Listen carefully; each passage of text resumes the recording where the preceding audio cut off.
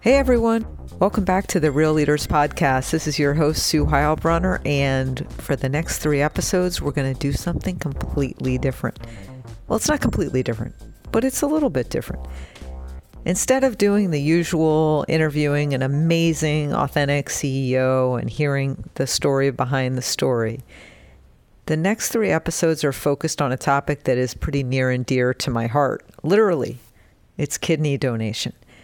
And I view living kidney donation as one of the biggest opportunities to change the world that's available to all of us. And so I just want to talk some about it. And the reason is that I know that talking about living kidney donation actually leads to more living kidney donations. And there are 100,000 people out in the United States alone who need a kidney donation. And maybe it's something you're thinking about while you're listening. So here's what we're going to do. 3 episodes on 3 different perspectives of living kidney donation. First, someone who received an altruistic donation from a kidney donor he didn't know. Second, someone who gave a non-directed kidney donation. And third, someone who knows just about everything you need to know about how to think of or make a living kidney donation. This is episode 1. And our guest on episode 1 is that recipient of a living kidney donation. You'll hear the whole story. The recipient is my brother, Mike Heilbronner. Now we'll turn over to my interview with Mike. I want to welcome Mike Heilbronner, who has a really wonderful insight to share in this conversation and frankly is the inspiration for this conversation. It'll probably come as a surprise to you that we are related. Mike is my brother, younger by a couple years. Hi, Mike. Hello. Thanks for joining me. So, Mike, I'd love for you to share a couple minutes on your journey with kidney disease and your own receipt of a living donor kidney.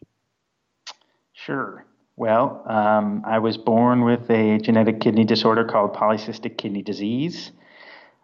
It's a disease that my father had, and I inherited from him. It results in cysts growing on your kidneys over the period of your lifetime. While the disease varies from person to person, in many people, the cysts grow large enough so that your kidneys also grow extremely large. But the cysts themselves grow large enough and in quantity grow to a point that your kidney function starts to be reduced. And that reduction just occurs over time and continues. And for someone like me, it happened rapidly enough where by the time I was 46, 47, my kidney function was reduced to a level that was worthy of getting on a transplant waiting list. And then ultimately to a point that I was almost in need of dialysis before I got very lucky and was able to find a living kidney donor who ended up giving me a transplanted kidney. And that ended what was a long saga. That was the short version. But, years of seeing doctors and years of kidney decline and things like that and tons of testing around getting qualified for a transplant and then trying to find matching donors and things like that all took a very long time. Thanks, Mike. And Mike, just so people understand this, I think a lot of people think that when you land on the list, you get a kidney. Most people probably know, maybe they don't, that list is about 95,000 people now. Can you describe your mindset when you got on the list? Yeah, the list is very long. When I got on the list, I was told that I would be waiting anywhere from a year and a half, I guess, to about 3 years. And these lists are organized and administered on a state-by-state basis. So I live in Oregon. That's the rough timeline for someone in my situation in Oregon. It can be much longer in other states, and I think there's probably a few that are shorter. But that's a pretty fair amount of time. In other words, it's a common amount of time or more to be told you will wait. And now many people are told that when their kidneys have already stopped working, because some people have disorders or problems that cause their kidneys to stop working immediately, unlike my situation, which happened over many years. So I had a lot of time to get ready, and I was able to qualify for a transplant before my kidney function was so bad that I needed to go on dialysis. Most people are not in that situation. Most people get on a list and their kidneys are not working at all, and they already are doing or in dialysis to help them stay alive. So then they have this long wait, and needless to say, it's a little nerve-wracking. It's emotionally trying.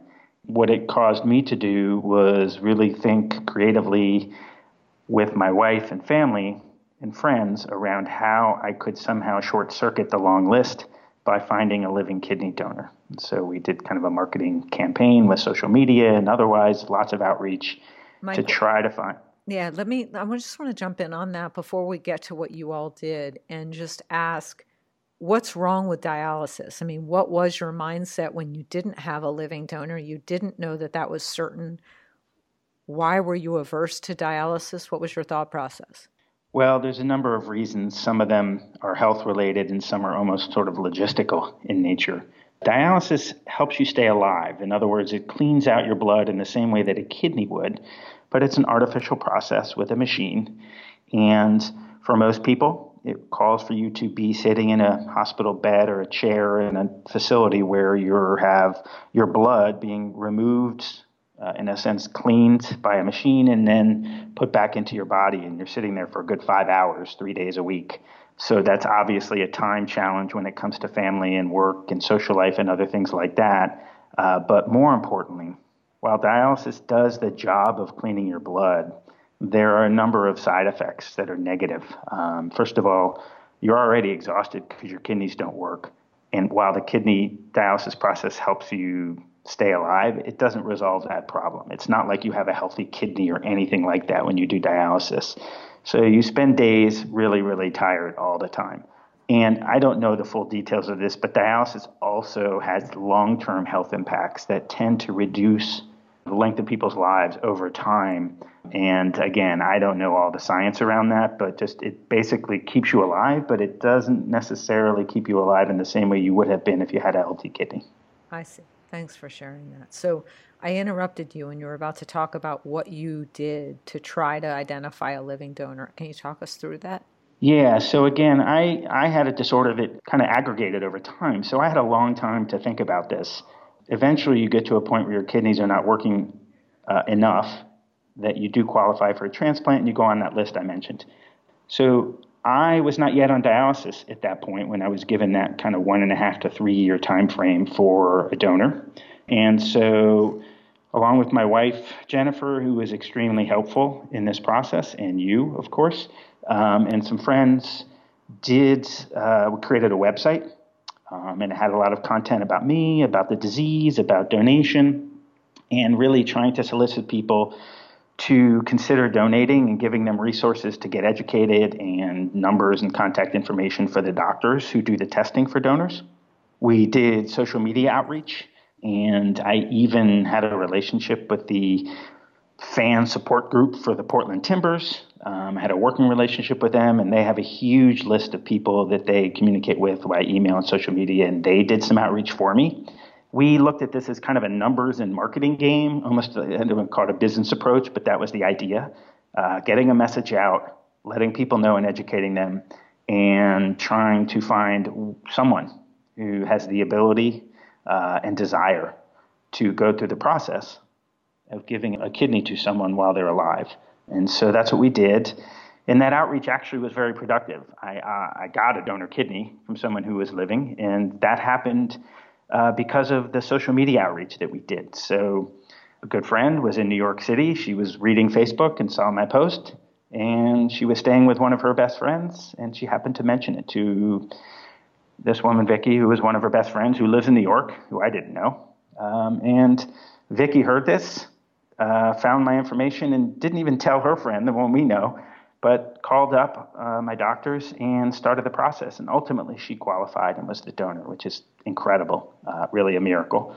But even I ended up finding out later that a bunch of other people had called the doctors to potentially donate. And one of them was someone who was contacted by the Portland Timbers fan support group that I mentioned. So this is someone who was extremely disconnected from me, saw the message, and put his name in to be a potential donor, which, of course, was incredible. The whole thing was incredible. Our philosophy was we need to reach as many people as possible, and we need to have a clear message and an appeal, and that's the best way to have this happen. And I got lucky, it just worked out. But I still think that's the right approach for someone who is trying to do this. Mike, first of all, who are the Portland Timbers? Oh, come on, Sue.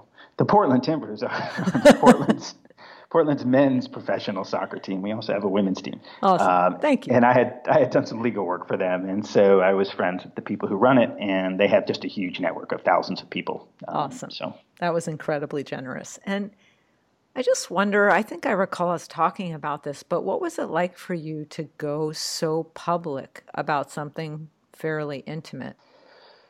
Gosh, very, very difficult. I mentioned before that my wife Jennifer and you and some others were very instrumental in helping this process start and get executed.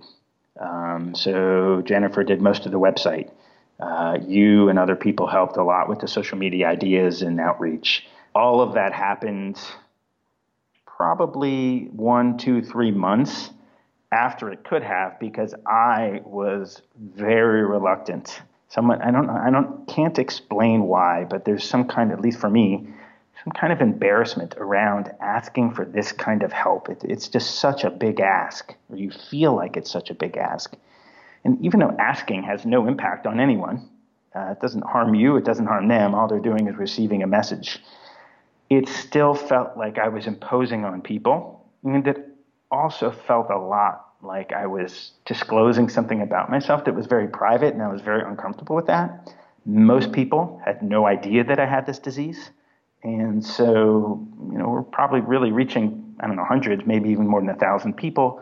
I had to some fear around that. I can't really explain it because I don't think it's warranted at all, but I don't think I'm alone in that regard. I've now since learned of other people who have experienced the same thing and have had friends help them through the process. So a good friend of mine from law school knows someone who has a kidney disease, and she did the exact same thing we did. She created a website for her friend. She did the social media outreach. I don't know the result of that right now. I think she's still waiting, but the point being, there's some kind of fear, reluctance, embarrassment, a combination of emotions that come with both this disclosure, but much more importantly, the ask. It's not like asking someone for $1, of course. It feels so big because it is so big, but the ask itself is really nothing.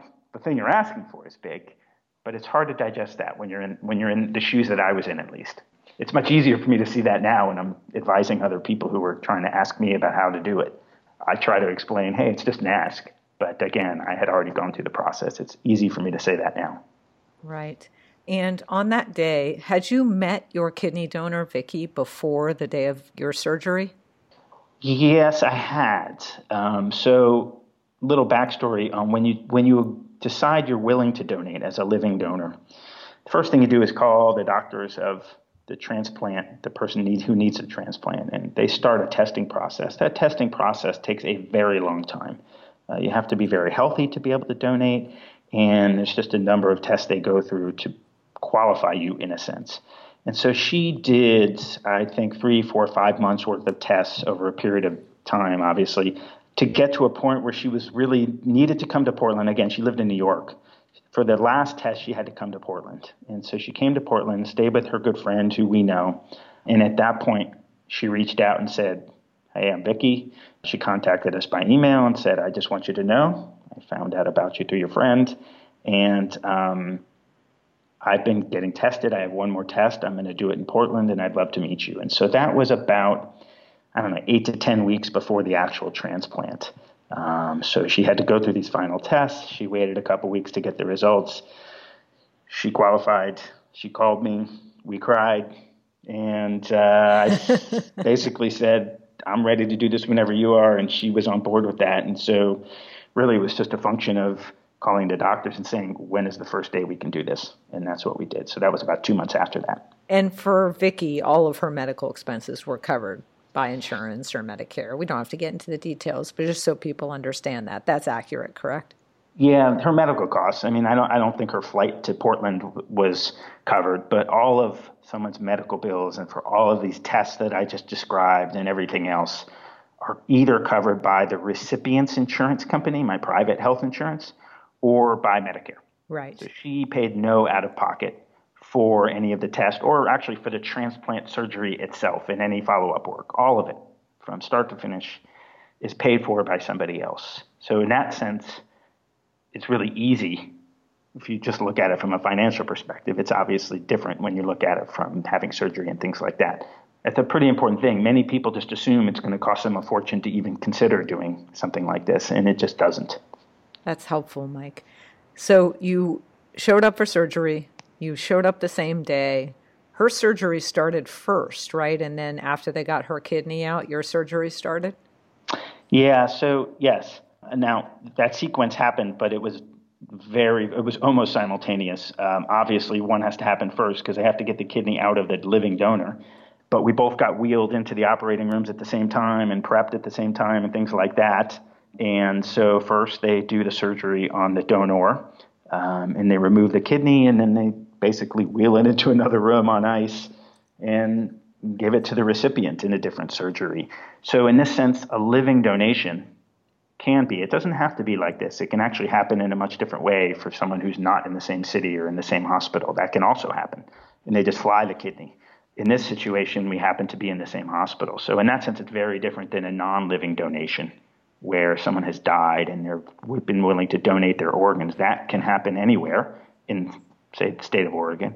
And they will do the process of removing the organ, the kidney, and flying it or driving it or doing whatever it is they have to do to get it to the recipient's hospital. So it doesn't always happen in that close sequence, but that's always the sequence. Right. Removed from the donor first and then given to the recipient. What was it like to wake up with a new kidney? Obviously, you had some recovery time, but it's been over 3 years. How are you? Sort of the what was it like idea has sort of, there's probably a lot of facets to it, but there's two that are sort of the biggest in my mind. One of them is purely a health thing. I think you have to kind of go through the process to be able to understand this. You feel different. You've just come through surgery. I'm in intensive care. I was in intensive care for 2 days.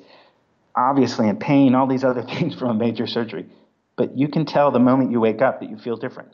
So when your kidneys reach a point where they don't work, your body starts to function very differently. So I was taking naps in the middle of the day. I couldn't stay up late. I was just very tired. And that was aggregating for me over a period of time. So I actually didn't really know the magnitude of it fully. All of that ends effectively instantly the moment the kidney's in your body. And the second you wake up, it doesn't matter how, I was on all sorts of medications and drugs and in pain. You can feel it instantly. It's incredible. That is amazing. And the doctors tell you that in advance. They say, you're not going to believe what it's going to be like. And it's true. And so from a health perspective, it was amazing instantly. Continues to be amazing today. I'm doing well. I take immunosuppressant meds to prevent rejection every day. Those have some minor side effects that I live with, but for the most part, if you saw me, you would have no idea that I ever had a transplant. And I have zero limitations on my lifestyle from the transplant. I mentioned there are kind of two big facets of how I felt or how I feel. The other ones are emotional or psychological or some other thing around the somewhat miraculous aspect of this, that someone has given part of their body to you to keep you alive, is something I still think about. Probably, I definitely thought about it every day for years. I'm now 3.5 years out. I still think about it every day, I think. It's still hard to believe. The magnitude of it is amazing, and I don't know how else to put it. Yeah, it's incredible. It's a miracle, and it's just amazing, and I feel special and lucky. Mike, I know that you and your family are still, and I are still in touch with Vicky. She's not going to speak on this podcast, but I think because she's is a private person, but I think you have some sense about how she feels about having done this and how she's doing. Can you just share a little bit about that? Yes. Well, first of all, she is happy and healthy. So from a health perspective on her side, she had the surgery. She recovered in the hospital for 3 or 4 days. had another few weeks, 3-4 weeks of recovery, and then started living her life again as normal. And she's been healthy ever since. So she's had no health repercussions from donating at all. Separately, for herself, having done this, the best way I can summarize how she feels is that she says every time we see her, she would do it again if she could. So for her, it was extremely rewarding. Also, I mean, she probably would say the same thing I said. She feels lucky and special. I know that sounds strange because she's the one on the other side of this, but I think she would say that. And I know she says routinely she would do it again if she could. That's wonderful, Mike. Thanks so much for sharing that story. Of course, as your sister, and I guess even if I weren't your sister, I'm really happy that you're doing well. Is there anything else we missed that you think people should know about this topic of considering living kidney donation? Well, I would just say that this process is not an all or nothing proposition. In other words, if you're curious, if you think you might be willing to do it, it's very easy to ask questions. It's very easy to call the doctors. All the doctors who do this, the surgeons and the other people who are kidney doctors and the teams they have, at least the ones I was working with, are incredible, first of all. But they all have pretty strong support networks that go all the way to psychologists and things like that, who are there as resources to both guide you through the process, but also give you advice, thoughts, information, things like that. So it's easy to get some information and understand the process. Another thing that's important to know is all of this can be done anonymously. In fact, actually, all of it is done anonymously by, I think, most transplant clinics. Most transplant clinics do not disclose to the potential recipient that they've been contacted by a potential donor. It's all information protected by privacy laws. So I had no idea that people were in the background doing this when it was happening. The only reason I found out is that Vicky told us. She voluntarily identified herself. She didn't have to. She actually could have done the donation without me even knowing who she was. And so I mention all that only because I want for people to know that they actually can sort of begin the process and back out whenever they want. They can begin the process solely for the purpose of finding out information to see if they're comfortable with it and see how they feel about it and learn about it without committing to anything. And the person on the other side, the potential recipient, won't ever know about it. Okay. I found out about a couple people for reasons that had nothing to do with what I just said. Again, Vicky voluntarily disclosed herself. Right. And that's true for even a family member, right? So just know that you're able to begin this process if you want, and there's no real cost to you when it comes to your relationship with the potential recipient or anything like that if you decide to change your mind. Mike, that's really helpful. I'm glad you pointed those things out. Another person on this podcast is an altruistic donor who was totally anonymous and has no idea where her kidney landed in a kidney chain. Thank you so much for sharing your thoughts and your reactions to this process, Mike. It's awesome to talk to you as always. All right. And just so you know, and whoever's listening to this knows, you can find me through Sue. I'll be happy to talk to anyone about this instantly. Great. Thank you, Mike. All right. Thank you. Well, it's always great to have a chance to talk to your brother on your podcast. And that's, as I said, the first of 3 episodes on Real Leaders Focus on living kidney donation. As always, the Real Leaders podcast is sponsored by Leadership Camp. If you or a leader you know wants to become a more authentic, effective, and happy leader, find out more about Leadership Camp at www.leadership.camp. And we'll see you next time on the Real Leaders Podcast.